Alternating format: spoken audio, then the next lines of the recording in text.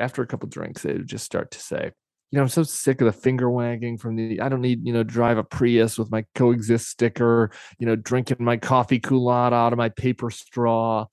And I'm like, what are you guys talking about? Honestly, it was just like these people that I thought were my peers were speaking as if they're in a foreign country from me. Like, I don't like paper straws either, but Donald Trump, we're going to support Donald Trump because of it. It's insane.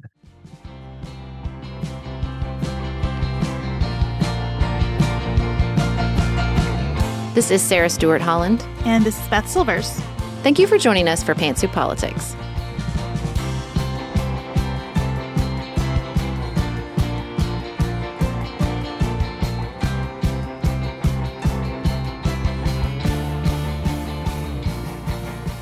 Welcome to Pantsuit Politics. We're so glad you're here with us as we take a different approach to the news. On today's show, we're thrilled to be talking to Tim Miller, former Republican, current analyst and writer, and someone with a great perspective on how the Republican Party got to this point. Outside of politics, we're going to talk about the recent experiences we both had going to New York to see Into the Woods. And before we do any of that, we're going to check back in with the ongoing war in Ukraine. Before we do, I need to give a special shout out to Philip and Emily. Philip bought a cameo for Emily from us so that we could wish her happy birthday. And he sent us the best video of his own to tell us about Emily. It was awesome. It felt like a gift to us. It did. Not a gift to Emily. It was a present. And I was not feeling well, and it took us longer than usual to return it. And Philip was so gracious about it. And we just want to say again, happy birthday, Emily. And thank you, Philip, for being awesome, both in the way you requested this gift for your wife and in being so patient with us. Yes, agree with all of that. He called us a refuge for Emily, and I was like, that is the nicest compliment I have ever received. All right, up next, we're going to get into our processing of some of what's going on in the world, beginning with Ukraine. When you're ready to pop the question, the last thing you want to do is second-guess the ring. At BlueNile.com, you can design a one-of-a-kind ring with the ease and convenience of shopping online. Choose your diamond and setting. When you find the one, you'll get it delivered right to your door. Go to BlueNile.com and use promo code LISTEN to get $50 off your purchase of $500 or more. That's code LISTEN at BlueNile.com for $50 off your purchase. BlueNile.com, code LISTEN. Do you want a bra that's sexy or a bra that's comfortable? Thanks to Third Love, you can have both. Third Love was started to take all the frustration, ick, and out of bra shopping. That's why they make solutions for every bra problem, aka problems. Their bras make it easy to bring back perkiness you haven't seen since high school, get smoothing you know where, and have straps that actually stay put. Designed at their headquarters in San Francisco and made from premium materials, they put every style through hours of wear testing on real women, including themselves, before it's given the stamp of boob approval.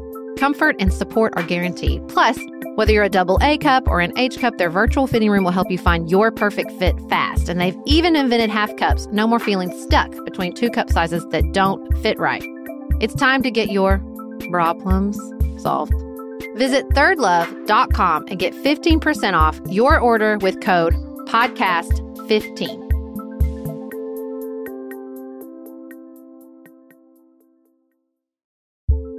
We are special breakfast people here at Pantsuit Politics, but not just when Beth and I are on the road. The truth is, I want something warm from the oven every Saturday morning and Sunday morning. It's just the truth. It makes it feel special, makes it feel exciting. I don't want to work at it. So the first time I ever saw Wild Grain, which is bake from frozen subscription box for sourdough breads, fresh pastas, and artisanal pastries, I was obsessed. You guys, I've been a member for over a year. It's amazing. It's so easy. Every item bakes from frozen in 25 minutes or less, no thawing required. You can fully customize your Wild Grain box. You can choose any combination of breads, pastas, pastries. You can even build a box of only breads, only pastas, or only pastries if you'd like. And for a limited time, you can get $30 off the first box, plus free croissants in every box when you go to wildgrain.com/pantsuit to start your subscription. Sometimes I make one single croissant just for me because I want to feel special, and they're so good. You heard me. Free croissants in every box. And $30 off your first box when you go to wildgrain.com/pantsuit. That's wildgrain.com/pantsuit. Or you can use promo code pantsuit at checkout.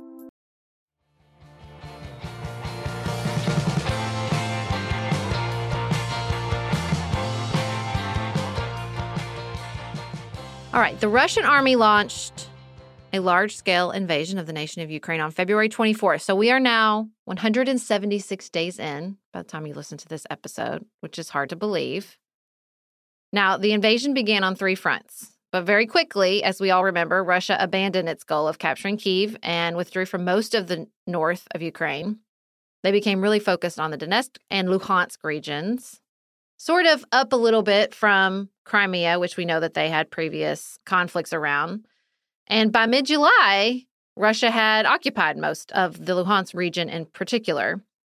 Now, this was a symbolic victory, but they didn't gain a lot of new territory, and they were losing lots and lots and continue to lose lots and lots of soldiers killed in action. And I think, Beth, it's fair to say now that the counteroffensive we've all been waiting for from Ukraine has begun. They received a lot of weapons and support and continue to receive a lot of weapons and support from the West and have begun to fight back. Even this caught me a little off guard, even striking targets in Crimea, sort of going behind the lines and trying to, if not quote unquote recapture, definitely sow some discord. There was a great write-up in the New York Times about the soldiers going back into those areas and just sort of creating the sense of like, you are safe nowhere, Russians, if you are in Ukraine. And also, sadly, there's this kind of punishing tone towards Ukrainians who are working at all with the Russian-controlled version of state that's happening there. The Wall Street Journal has a really interesting piece, too, about American veterans going over to help train Ukrainians who have no fighting experience whatsoever. All I've been able to think about as I continue to follow what's happening in Ukraine is that there is no clean version of war ever. The more detail you understand about any kind of conflict, the less clarity you'll start to feel. And it just makes me wish that there had been some way to prevent this. Because once you're in, everybody is in so far, and you lose sight of where it began and how it might end. I read a piece about polling around Ukrainians on any sort of peace negotiation, any sort of settlement, particularly any agreement that cedes territory to Russia. And it was a big, strong no. And you can't blame them. When you see what happened with Crimea and then the resulting invasion, I'm not angry at anyone in Ukraine, and I totally understand that perspective. And it makes an exit from the scenario seem so incredibly difficult. And I don't want that for the Ukrainian people either. I don't want them engaged in this conflict for 5-10 years. But it is. I think you're right. I think once you're in it, I don't know how we got clean narratives ever around war that we would go in, there would be a clear end, there would be a winner. I mean, we don't even, and I think the idea is that, that was disrupted by Vietnam, but you don't have to go that far back in history to see these, they called it the 100-Year War. You think that had a clear end and a clear winner? No, of course not. Back in the, the Middle Ages, that these conflicts become so complicated and just exhausting and tragic and terrible consequences for both sides. It makes me think about, I was having an exchange with our longtime listener, Berta, about Taiwan. How when you see reporting that actually speaks to Taiwanese people, their perspective on the threat from China is so different from what you might imagine if you just took in American reporting. People who live in these places where the conflict unfolds. And I would love to find more of this kind of reporting around what's happening with Tigray. But people who live in these places, it's both unimaginably worse in many ways to have a threat or an active conflict unfolding around you, but also better in a lot of ways than we might anticipate, and neutral in many other ways. It's just you can't tell a story that encapsulates this experience. Much like I can imagine that people not living in the United States would think that living here is much better and much worse in many ways than it is with all the domestic terror threats that we have with school shootings. Your brain just adapts to whatever the reality is. And so I think our brains try to shrink what's happening somewhere else as part of our ways of adapting. Yeah. And I try to figure out how is it that I can follow the conflicts in these places without doing that, and also without kind of, losing my grip on a sense of happiness in the world. I think all the time about reporting, I heard from Aleppo at the very beginning of the Syrian civil war that the reporting was so dire. And I remember this merchant in Aleppo, and he's like, no, it's just Aleppo. Like that, this is how we exist here. This is the background sort of what has always existed there. And he wasn't dismissive. He lived there. And perhaps his perspective changed as the civil war in Syria, got worse and worse and worse. But I think about that a lot. Like, it was not what I expected to hear from someone on the ground. I think you're right. I think it is simultaneously worse and better in so many ways. And the perspective is more integrated into your everyday life than a way it can ever be if you're reporting from far away. I mean, all the reports from Kyiv is that life has begun and in many ways gotten back to quote unquote normal. Why this ongoing conflict in other parts of the country continues. I think that sort of integrating that in your experience is in some ways the best and worst adaptation, right? And maybe that's what happens with war, is that you find a way to continue because you have to, but in finding that way to continue, you stretch out the conflict because it loses the stakes lower when you can find a way to exist inside this environment. It's what we did with COVID, right? Yeah. Right, exactly. I mean, that's not a perfect metaphor for sure. And I don't mean it in a way that's harmful at all. But I think that adaptation and the stretching out of it and how it's never really over, it just kind of fizzles, is like the way that a lot of this unfolds. And I think that's what's going to continue to happen in Ukraine. The situation is going to continue. It's going to continue to evolve. I don't know if it will fizzle out. I'm not comfortable predicting what's going to happen in Ukraine between the Ukrainians and the Russians, but the situation will continue to evolve. Of that, I am confident, and we will continue to talk about it here on the show. Up next, we're going to talk about a very different type of slow-moving disaster, the Republican Party, with Tim Miller. Tim Miller is an MSNBC analyst, writer-at-large at The Bulwark, and author of the new book, Why We Did It, a travelogue from the Republican Road to Hell. He was the communication director for Jeb Bush's 2016 presidential campaign and a spokesman for the Republican National Committee during Mitt Romney's 2012 campaign. He has since left the GOP and become one of the leaders of the Never Trump movement. So up next, Tim Miller. If you're looking for a very quick salon quality, but not salon priced manicure, Olive & June has you covered. We've talked about Olive & June's Mani system before. It has everything that you need for a professional manicure in one box. Salon grade tools, your choice of 6 polishes. Those polishes are going to last you for 7 days or more. The cost breaks down to about $2 a manicure. Olive & June also has press-ons if you want. What I love, though, is that Olive & June each season is coming out with new colors, and I just got a set of spring and summer colors in quick dry polish. And they say this dries in about a minute. It seemed dry to me in about 30 seconds. It was not kidding about being quick dry. I also love the light colors in this set. There is a huge range. My favorite one is called Kitten. It's like a pinkish gray. The quick dry polish gives you full coverage in 1 or 2 coats. It lasts for more than 5 days, and it is offered in more than 40 cruelty-free and vegan polishes. Olive & June just understands what's happening in our lives, that we need to move quickly, but we want to look great and feel great and have fun in the process. Visit oliveandjune.com/pantsuit for 20% off your first system. That's oliveandjune.com/pantsuit for 20% off your first Mani system.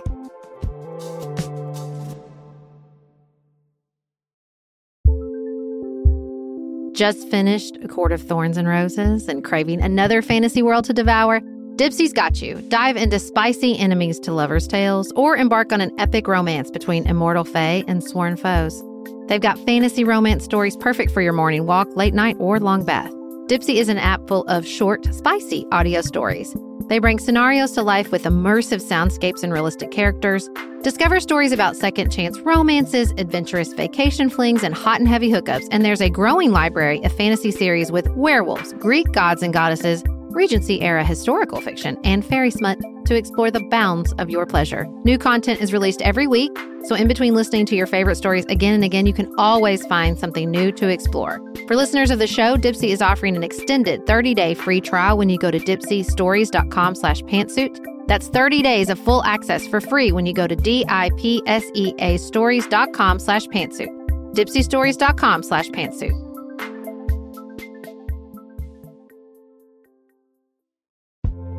This show is sponsored by BetterHelp. Can I get something off my chest? Every day I feel a little pang of sadness.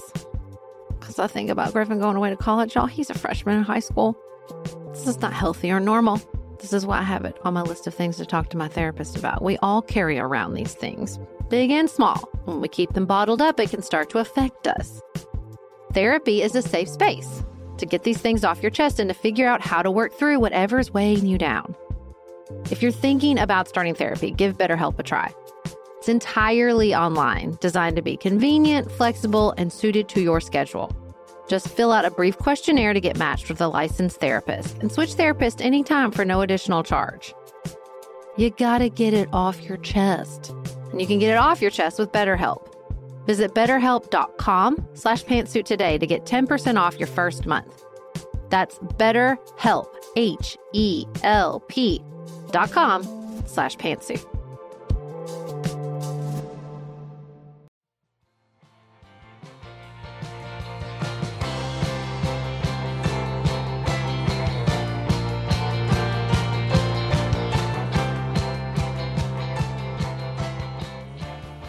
Tim Miller, welcome back to Pantsuit Politics. We always love It to is have so you here in good to be back. It is so good to be back. I've Yes. heard, every once in a while I'll get a mom that'll say to me, I heard you on Pantsuit Politics. I'm like, really? Great.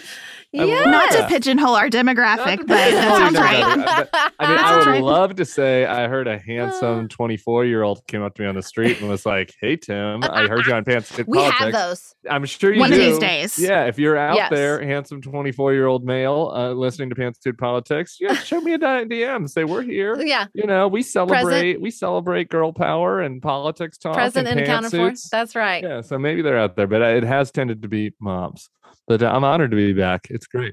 We love to have you here. Now, we are talking during a tough week for anyone like you who has seen the trajectory of the Republican Party and wants it to be better because Liz Cheney lost her Wyoming primary on Tuesday. How did you feel when you heard the news? R.I.P. Yeah. Well, we'll get my Catholicism is going to come back up here. My wayward Catholicism, but yeah, I just think that Liz Cheney had to die for our democracy to live. We're going to raise her from the dead, and she's a martyr on the cause, Saint Liz. And I'm feeling okay. I knew it was coming. I had a little text message chain with my buddies, and we had somebody was like, "So I'm feeling pretty good. I think that Liz might lose by only 10." And then someone else said, "Well, let's just have a little wager, like Price is Right style. Everybody guess." I had the highest guess at 36, losing by 36, and I think I'm going to come in the winner on the text chain. So I was very clear-eyed about where things were and how things are going. And so, as much as MSNBC and the MSM wanted to put the camera in my face and, see my tears, I'd come to terms with the state of the party quite a while ago. So, God love her, though, for fighting the good fight. But yeah, no, that's just not where we're at right now. Your wager is a funny segue because I wanted to ask you about the fact that her concession speech / here's my next chapter referenced, I thought, a line right from your book, Why We Did It, when she just very clearly said, this is not a game. And you talk about the game a lot in your book, and I wonder how that moment kind of landed with you. I also noticed that. I was like, is Liz Cheney reading the book? I'm also wondering, I feel like the Bulwark on our podcast, I don't know if this is true, but I think we were the first ones to start saying Liz Cheney's going to follow this guy to the gates of hell. And now I hear that everywhere. And I was like, I think these congressmen are listening to the Bulwark podcast. But I liked that she talked about the game because it's true. It's kind of sad and banal, right? And pathetic to think that all of these grown-ass men are treating our very democracy that they all claim to care about, as a pawn in their stupid political game. But it is it is an accurate assessment of what's happening. And I think there are a lot of other commentators or pundits that want to make, particularly on the right, that want to justify, the opposition to Cheney and justify the rationalizations and contortions that, the anti-Trump crowd goes through by, making this about something more than that. But it isn't, right? Like, these guys want power. They want to win. They've been conditioned to. This has been a long time coming. It's what I get at and why we did it is for a long time we've been treating politics like a game, and we're at a time now where the ramifications of this game are very serious. They've always been serious, but they're very, very serious and existential now. And I was happy to see that Liz Cheney is a rare person who has the clarity to see that and to really condemn these guys for what they are, which is just shallow, self-interested individuals who want power and don't care about what the results of their actions are. Let's get into your book some. It's an uplifting one, isn't it? Right. Was it a nice way? Did you hear my like having it? Read? Yes, absolutely. Why We Did It, a travel log from the Republican Road to Hell, where you really excavate your own participation and sort of the motivations. You did a lot of interviews, both on the record and off, of those around you. It reminded me so much of a book I read in my 20s by David Brock, another sort of revelatory, redemptive. I've seen my role here, and I just thought it's so funny to me because I think the national perception of the Republican and Democratic parties, especially like when I was in my 20s and working in D.C., was that to a certain extent, left over from the Clinton era, the Democrats were the calculating, power-hungry ones, and the Republicans were the earnest ones, motivated by religion you might not have agreed with, but motivated by this underlying, very like religious, ethical kind of undercurrent. And I think you just break that all the way open. And it's just, it was so fascinating to me, and it's still fascinating to hear you talk about, Republican consultants that don't vote for Republican presidential candidates. And I think you do a good job of really talking about like, well, some of this is motivated by career, like you just kind of locked into this career, or you're locked into the access, or all these sort of different levers of human motivation come to play to these really toxic results. Yeah, I never read Brock's book. And I maybe should have before I wrote mine, but I always loved the name of it, Blinded by the Right, because I like that it's Blinded by the Light. And so this has been a long time coming, for sure. I do think there's been a real switch, though. Sometimes liberals or progressives will want to say, it's always been like this, the party's always been like this. And there are elements that were always there, for sure, right? And I get into that in the book. But I think that you hit on something, this kind of flip between when we were growing up.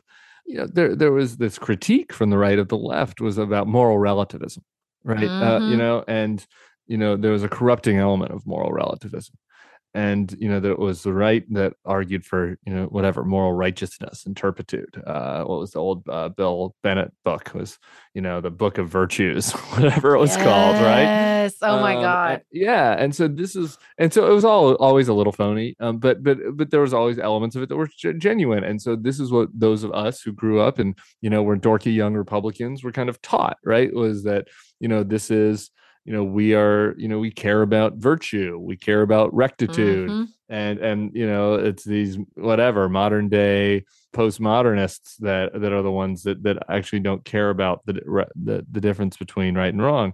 Obviously there's always a little bit of BS on that, but it's now the interesting thing is that and this developed as I came into politics. Basically, this starts to flip, during the Bush era, and then particularly in the Obama era, which is actually it's the Republican strategists and the people in Republican Washington who stop caring about all of that, about right and wrong, and who become completely enamored with, as we talked about the game, completely enamored with winning, enamored with losing. Who cares if what we're saying is like what we're feeding the base is a little bit of a lie? We just got to take Obama down a peg.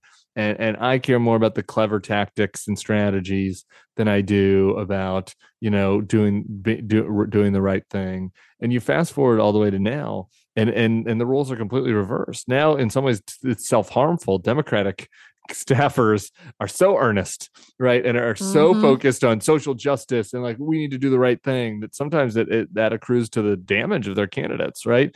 And Republican candidates have become totally nihilist. They're like, everything is relative. Who cares? Even the law is relative, right? The rule of law doesn't even matter now. If he's the president, he can get away with it. And so I think that this sort of culture, I had a front row view of how it just slowly debased over time from maybe being disingenuous, but actually caring about values to now actively vice signaling and actively saying that like caring about, you see this on Twitter sometimes from conservatives, caring about values and stuff is just lame. right? Like these Democrats can't even take a joke anymore. Like even the normal good Republicans, right? There's a book by Noah Rothman who I usually like, but he has this book coming out right now that the whole book is about how like Democrats can't take a joke. They're the new Puritans. And it's just like, what? Oh my God. Like, what are you talking about? Like, actually caring about being nice to people is bad now. Like, are hamburgers eating people? Like the whole, we're in a total upside down place. And I think that was, everybody wants to attribute that just to Trump. But I think this sort of was a long time coming, and Trump just took advantage of a very debased conservative political culture. Yeah. Fertile field. Yeah. Well, your book talks about all the people who enabled Trump to do that. And you provide this taxonomy of motivation. Like, here are the categories of people. And I feel like each chapter is filled with both empathy and indictment for the folks in those categories. I'm curious, which group did you find the most difficult to understand and write about? Yeah, I loved Michael Cruz. I was like, my Catholic family will love this. He's like, you're a priest and confessor in this section. And I was like, yes, that's what I was going for. We're getting in the confessional. All right, people, like, let's hash this out. The demonizers were the one that I had was the biggest surprise to me, and was the one that I had the most trouble understanding because it was just so separate from me. And so let me explain. We know that, again, the book is not about voters, right? I think a lot of times voters are the victims of the Republican and political class who lie to them, right? Like that's not who this book is about. The book is not about the people who actually hate the Stephen Millers, right? This book is not about them. It is about people that I knew, or I thought I knew, who were gentle people, nice people, who I thought were like me, playing this game of politics where we disagree with the Democrats. But I don't hate them. I never hated Obama. If Obama was like, do you want to come watch a basketball game with me? I'd be like, that sounds so cool. Like, yeah, for sure. Like, I bet we'd get along. I never had that feeling. I never really hated Bill and Hillary. There's things that would annoy me or great or whatever, but I never had that. And for me, I was playing this, and obviously this is not necessarily a compliment to me, but I'm just trying to be honest about my perspective. Like there's always a little bit of WWE, in what we were doing, right? Like it was performative, right? I had Democratic friends, and so I'm gay and I lived in a big city, right? This notion that the cultural left was out to get me never resonated. So it kind of took me aback when I started interviewing my former friends who are like me, DC living. I don't live in DC anymore, but like upper middle class, doing well for themselves, have Democratic friends. And they, after a couple of drinks, they would just start to say, the You Never Trumpers and the Lincoln Project and the media, and like you're all out to get us, and the mask is off, and my kid has to read these DEI packets at school, and woke culture gives me no choice but to side with Trump, and my wife's friends think I'm a racist. And I interviewed my friend Caroline, and she's like, I'm so sick of the finger wagging from I don't need, drive a Prius with my coexist sticker, drinking my coffee culotte out of my paper straw. And I'm like, what are you guys talking about? Honestly, like it was just like they were in a these people that I thought were my peers were speaking as if they were in a foreign country from me. Like, I don't like paper straws either, but Donald Trump, we're going to support Donald Trump because of it. It's insane. And so that was the hardest for me to grasp, was just that over time, slowly but surely, their resentment of their fellow elite peers had begun to consume them to such a degree that they were able to rationalize voting, supporting Donald Trump, who, is much more, patently cruel and mean-spirited and hateful and divisive than any of these people that these folks seem to be mad at, because whatever they're uppity in their Priuses. I just I don't know. The whole thing was hard for me to understand, but I came to get it. But it really, that was one that caught me the most off guard. It feels like the resentment, when you said that, that's the exact emotion I was thinking about in my head, is that there's just so much resentment. And there's a part of me that wonders, having also lived in that DC culture and coming from a different background as a Democrat than a lot of my Democratic colleagues. I did not go to an Ivy League school. I grew up in Kentucky. And so I was an outlier. as far as background among my Democratic colleagues. And I can see, like, if you're coming from a rural community, if you did not go to, a school in the Northeast or a fancy school, as I would say. Look at us. We're such outsiders. We can't even name one of these. What are these schools called? I know, right? Baird? I don't even know. What are these prep schools called? I can't even name one. I definitely didn't know or go to or know anyone who went to a prep school or a boarding school. And so it's like, I got into some pretty intense disagreements, and particularly in my Senate office, because I felt like the judgment directed at my part of the country was really intense.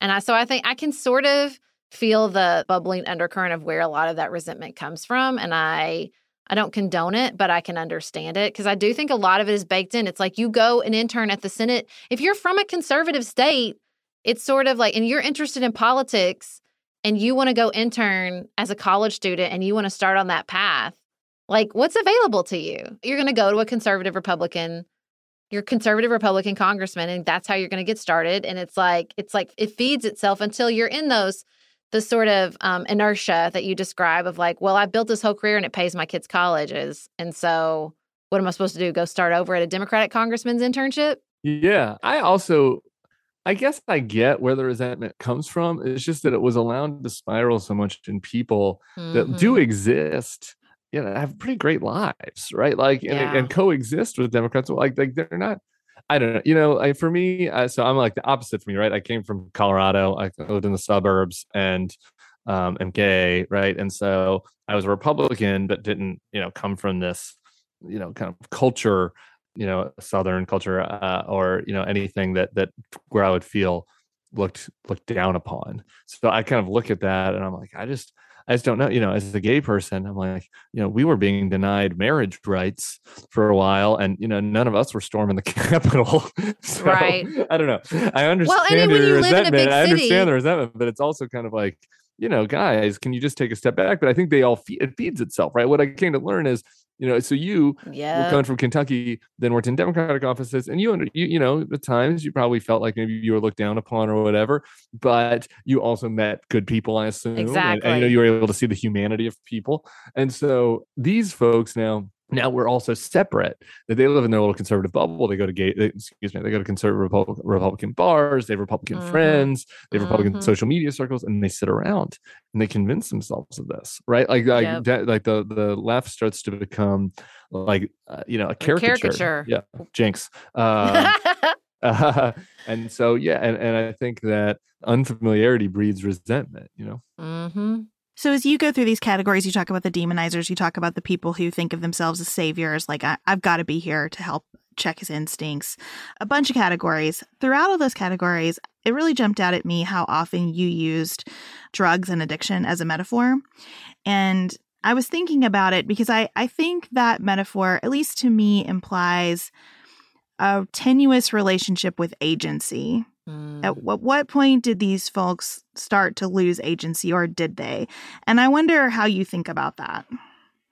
I actually have a ton of empathy for the rage addicts who are being fed this by people in the political class, right? And so I don't, I think that's a really challenging question when it comes to the people who are on the mall, right? And so, one of my characters is Caroline, who I mentioned, right?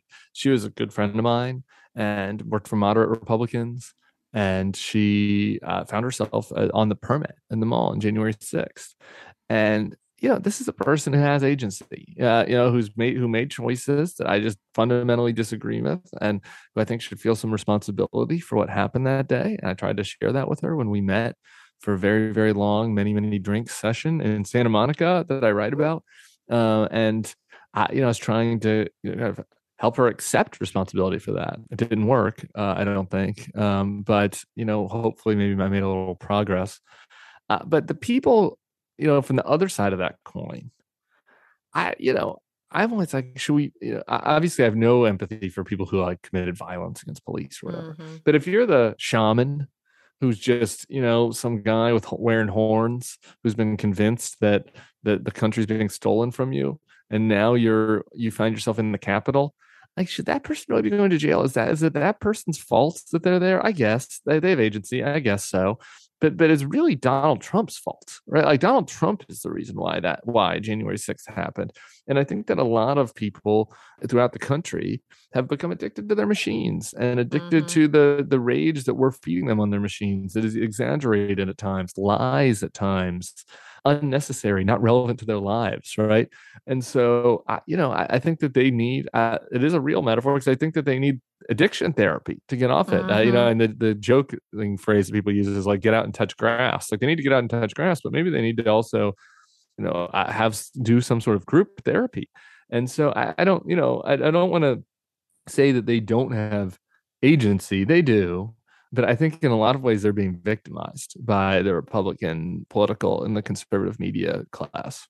What about those people themselves, though? Like, did Caroline lose agency in this process? I don't think so. No. I mean, I think that they're the dealers. I know the Caroline's. But listen, we've all watched The Wire. That's more complicated too. Yeah. No. Sure, it is. Yeah, it is. Right. Like dealers are users, and it's all. Sometimes you need cash, and but no, these are all the people that I talk about, that I interview, are all capable of recognizing what they're doing. And I think that they've been caught up in this culture where that not just excuses, but incentivizes, feeding this rage juice, to carry the metaphor, to the audience. But I mean, I understand them, and I want to create, and I endeavored in the book to make them three-dimensional humans and to not caricature them. So the liberals reading this don't just kind of get exactly the caricature that they want of evil Republicans. But so I think I feel like you did that, by the way. Thank you. Except for Sean Spicer. I think Sean's the only one, maybe. Yeah, okay. I'll take that criticism. It's not criticism. It's just an observation. I felt like people needed a little candy. It's a depressing book. It's a depressing book, and I was like, Sean gave people, but he is kind of a caricature. So in some ways, I created a real human description of him, because he's become his own caricature, which happens to people in media. But anyway, yeah. So in that sense, I think that these people are all have, a devil and an angel on their shoulder. They have good and bad inside them, and are making bad choices. And so to that extent, I think that they do have agency. So our book title is Now What? Yeah, I'm happy that you wrote that, not me. I've started to think, when we talk about the brilliance of our founding fathers, it was not in their solutions, but in their diagnosis of the problems of democracy, that they were at their best when they were like, man, what are we going to do about this problem? What are we going to do about this problem? Because I think we see it play out over and over again, all the things they were concerned about. I think your book is that. So where are you? Where are you on the now what? When you look at this trajectory, you have Liz Cheney's out there trying their best. You have people forming, the Forward Party. There's still people out there trying to do the work, and also just the legal system seemingly moving, the gears cranking up for some actual real life consequences for Donald Trump. Where are you on the now what, what comes next? Well, you notice that's not in the book. Uh-huh. The editor wanted a final now what chapter that would have competed with you guys. And I was like, nope. We're leaving this. We're leaving this book in the muck, in the mire, because that's the reality of where we are. And that's the point of this book, is to be an honest assessment of the culture, and not to have some Pollyanna view about how it's fixed. I have some ideas, but I think it's. I want to preface this by saying that where we are at is generations in the making, right? And I think that it's the one area my fellow Never Trumpers sometimes misdiagnose this. I do think, like, if Trump just disappeared, that'd be great, but it wouldn't fix everything. Right. It wouldn't even fix half the things. Right? Like, he has some unique derangements and psychosis that I think that would protect some of the worst case outcomes if we just got rid of him. And so I think that'd be good. But the culture that enabled him has been a really long time coming, and so it's going to have to be a long time fixing, right? My metaphor is like, if you have a contaminated pool, and you pour like a gallon of clean water in there, well, the pool's still contaminated, right? You have to. It takes a lot more than that to fix it. So some things, I think creating spaces where people can disagree in good faith is really important. Creating, trying to engender a culture of mutual respect is important. I think that on the left, sometimes there's this temptation that I have, by the way, also, I guess if I'm on the left, whatever you want to call me now, to just, say that everybody that went along with Trump is evil and immoral, and I can't deal with you anymore. I can't look at you. I can't talk to you. We're not even, I'll treat you as inhuman. I think that's bad. I think that is exacerbating the problem. I think we need to recognize that people are complicated and give people a path for redemption.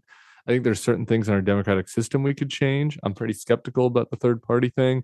I like the open primaries, the jungle primary thing, for example. As we've seen Liz Cheney gets crushed by 40 points or whatever in a partisan primary, but David Valadao in California is a Republican impeacher who hasn't shown as much courage as Liz Cheney, of course, but he wins in a jungle primary. And I think that, a jungle primary, for those who don't know, is where all the Republicans and the Democrats are all together in the first round of voting. And then the top two, no matter what party they are, go on. I think that system could incentivize third parties, by the way. And I think it makes politicians incentivizes them to talk to the median voter instead of the extremes. So, that I think would be good. I wish that there's some billionaires out there that would fund some media outlets that appeal to people on the right that are not based in conspiracy and hate. That would be nice. But and we also, this is again Pollyanna again, but you just have to say it. Leadership matters. Being responsible matters. And it's not like the thing that isn't new is there are always people that were bigoted, and there are always people that wanted to believe conspiracies were true. Okay. That's not new in 2022, right? What is different is that for a while, people in power felt like they had an obligation to the whole country and to do things that were right, and that they didn't just have an obligation to be a mirror to their own voters' grievances and hatreds and false beliefs. And how do you find leaders who are willing to do that? Boy, that's a really inexcusable challenge. Well, and I think that is an excellent point to end on as we sit here with Liz Cheney's loss. That's still leadership. What she's done is still leadership. She didn't need to win her primary for that leadership that she's exhibiting right now to matter. That's not required of her or any of us, I think. The game tells you have to win for it to matter. But the game is dangerous in our human brains, right? And I think that's what you do such a good job of in your book. Say with title one more time, Why We Did It, a travelogue from the Republican Road to Hell that everybody should read. That I think that you do a good job of illuminating that. And we thank you for that. And thank you for coming on our show. Thanks so much. And I hope that even for non-huge political nerds, there are lessons, because this is true in a lot of parts of our life, right? Like you're obsessed with winning, obsessed with getting recognition, and you block your brain out from thinking about, what the impact is of what you're doing. So I hope that people enjoy the book, despite the fact that it's depressing, and that there can be some things that folks can take about it that's relevant to their lives. And I appreciate y'all having me on. Thanks. Sarah and I have talked many times about our desire to age as gracefully as possible, and skincare is a huge piece of that. I spend a lot of time and money thinking about my skin, and I have added Ritual to my routine, which just gives me a lot of comfort. Ritual is here for us. They have created a wrinkle support skin supplement and conducted clinical studies, so we know it's working. They're taking the guesswork out of skincare. Ritual Hyacera is one of several Ritual products that I love. I take the daily multivitamin, I take a probiotic, and Hyacera is that once daily skincare supplement that is clinically proven to reduce wrinkles and fine lines and increase skin smoothness in 90 days. I recently met a friend for the first time in person as opposed to online, and we were discussing the fact that I am 43, and she said, "I cannot believe how young you look." And I thought, thank you, Ritual, for that. Start Hyacera to help minimize wrinkles without compromising on clean science. Hyacera from Ritual is a clinically proven skin supplement you can actually trust. Get 25% off your first month for a limited time at ritual.com/pantsuit. Start Ritual or add Hyacera to your subscription today. That's ritual.com/pantsuit for 25% off.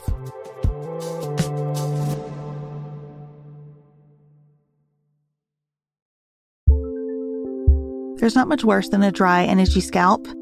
Also, when you get your hair colored and then it does not last as long as you and your stylist discussed, it could be that unfiltered, mineral-filled water is the culprit. Hard water is a leading cause of damaged hair and dry, irritated skin, and about 85% of the United States uses hard water, filled with dissolved minerals and added chlorine. That's where Canopy's new filtered shower head comes in. Canopy, known for their beauty hacks and reimagined humidifier, has revolutionized the filtered shower head.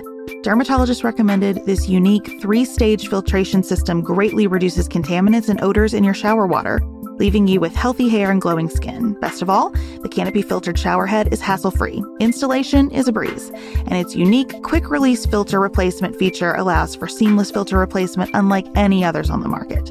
Go to getcanopy.co to save $25 on your Canopy filtered shower head purchase today with Canopy's hassle-free filter subscription. Even better, our listeners can use code PANTSUIT at checkout to save an additional 10% off your Canopy purchase.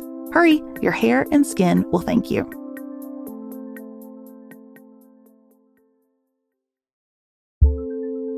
Do you want a bra that's sexy or a bra that's comfortable? Thanks to Third Love, you can have both. Third Love was started to take all the frustration, ick, and out of bra shopping. That's why they make solutions for every bra problem, aka problems. Their bras make it easy to bring back perkiness you haven't seen since high school, get smoothing you know where, and have straps that actually stay put. Designed at their headquarters in San Francisco and made from premium materials, they put every style through hours of wear testing on real women, including themselves, before it's given the stamp of boob approval. Comfort and support are guaranteed. Plus, whether you're a double A cup or an H cup, their virtual fitting room will help you find your perfect fit fast. And they've even invented half cups. No more feeling stuck between 2 cup sizes that don't fit right. It's time to get your problems solved. Visit thirdlove.com and get 15% off your order with code podcast15.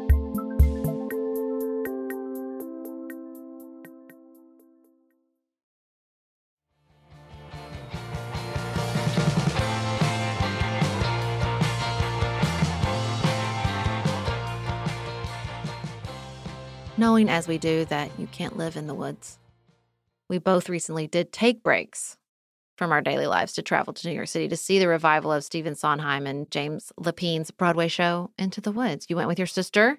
I went with Griffin. You were a devoted, memorized every lyric fan. I had never seen it before. So we had the full experience between the two of us. I have loved this show since PBS broadcast the stage version in 1991. I've had the show with me for 30 years. Bernadette Peters was the witch in that version, and my mom loved it, showed it to all of her classes every year, taught a whole unit on it.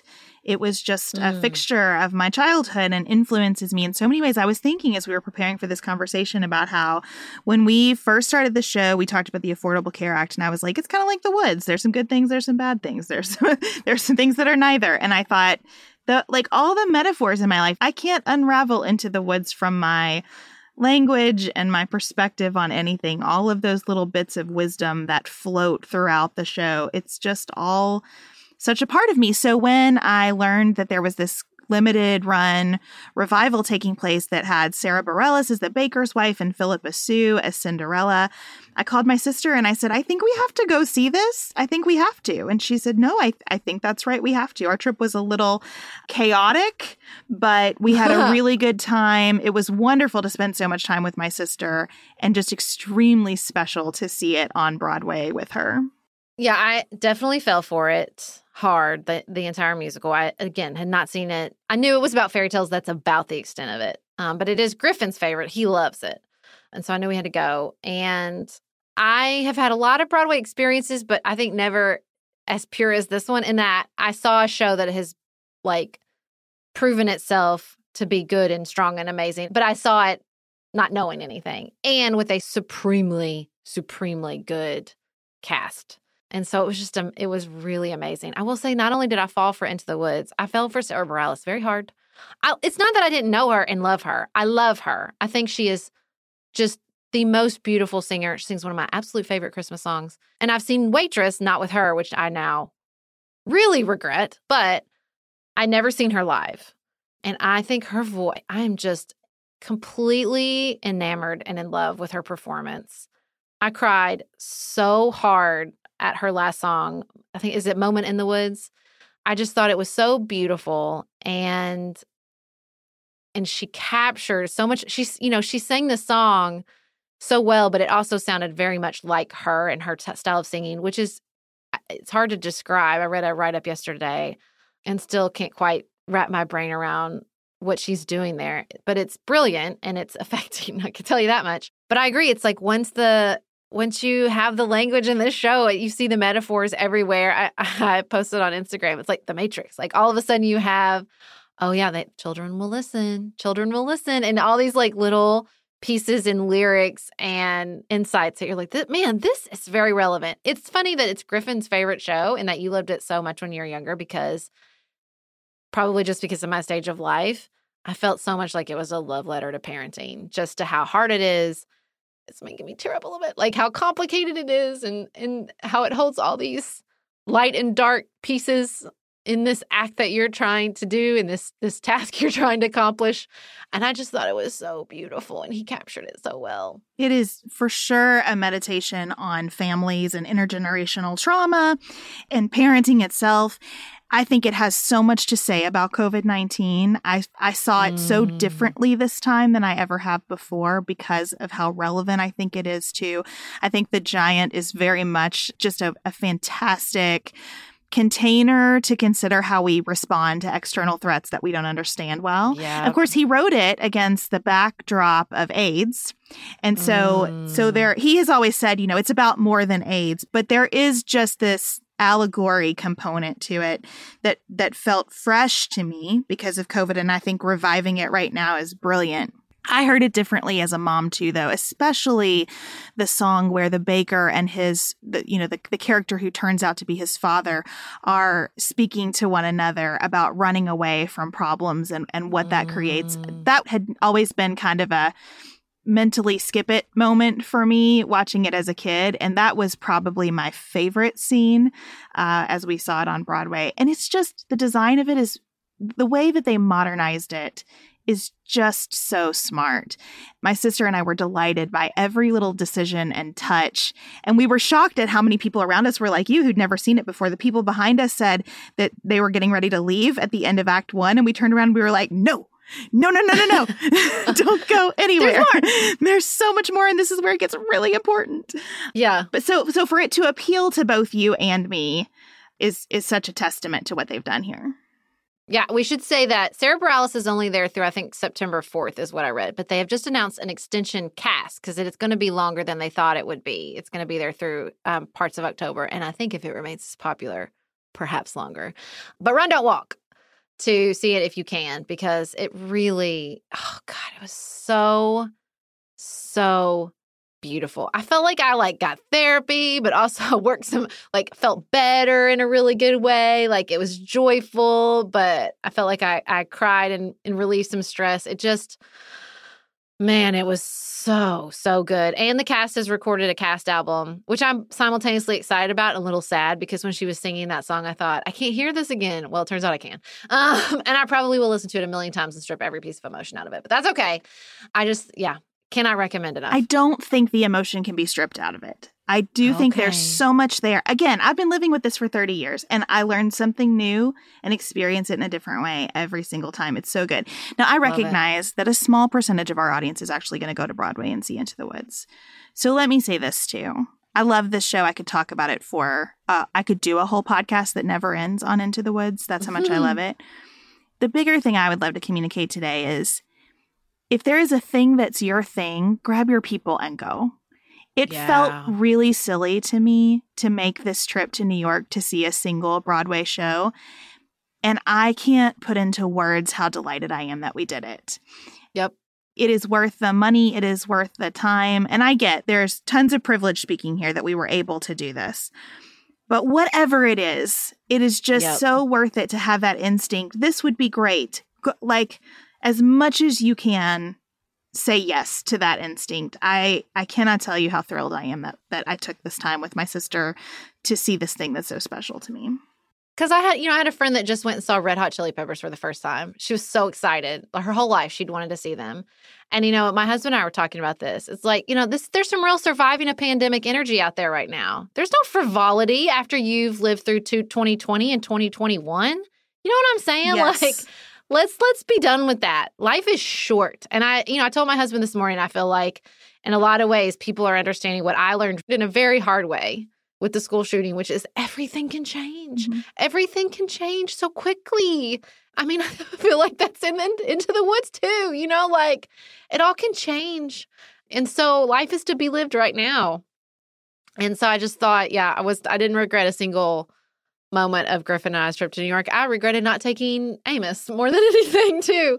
So I agree. If it's your, whatever it is, Into the Woods or Red Hot Chili Peppers, or I don't even care. The new bakery downtown, like it doesn't have to be a big thing, right? Just, I think when you feel, I want to experience this thing with this person, whoever it is, however little sense it makes, that is the message of Into the Woods, that you keep going back.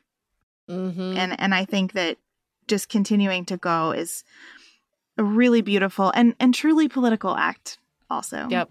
Thank you for joining us for another episode of Pantsuit Politics. We will be back in your ears on Tuesday. And until then, keep it nuanced, y'all.